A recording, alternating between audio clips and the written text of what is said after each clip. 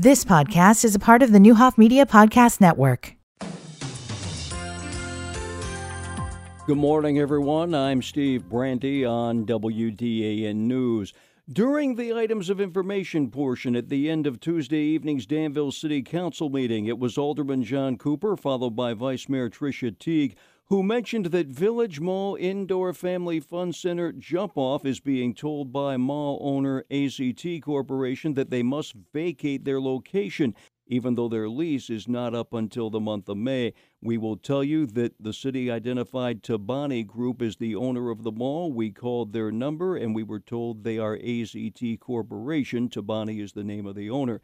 Now, what was talked about at the end of Tuesday's meeting brought substantial negative feedback from the city council, city personnel, and Mayor Ricky Williams Jr. Mayor Williams mentioned that although AZT is headquartered in Dallas, the owners actually live outside the U.S., and right now there is very little communication between the city and the owners, and the one bit of communication over the last couple of weeks was quite negative. The city of Danville wanted to do a market feasibility study focusing on the south portion of the Village Mall. It would have been funded by the city, and as Community Development Administrator Logan Kronk points out, the whole idea was to really explore future possibilities for the use of the mall. Going nationwide, seeing what other communities have done with what the common trend is of these large-scale malls.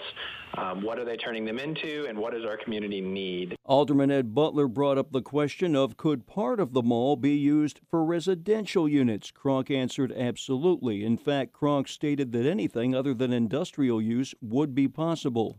We've actually seen examples across the country from just market rate residential to all the way to healthcare type of residential situations like dementia or Alzheimer's living situations. They can be very unique like that. But Kronk says as soon as the city told AZT that the study takes about 6 to 8 months and that the city would try to expedite the process, the owners told the city they would not participate in the study and not cooperate by giving the city requested information.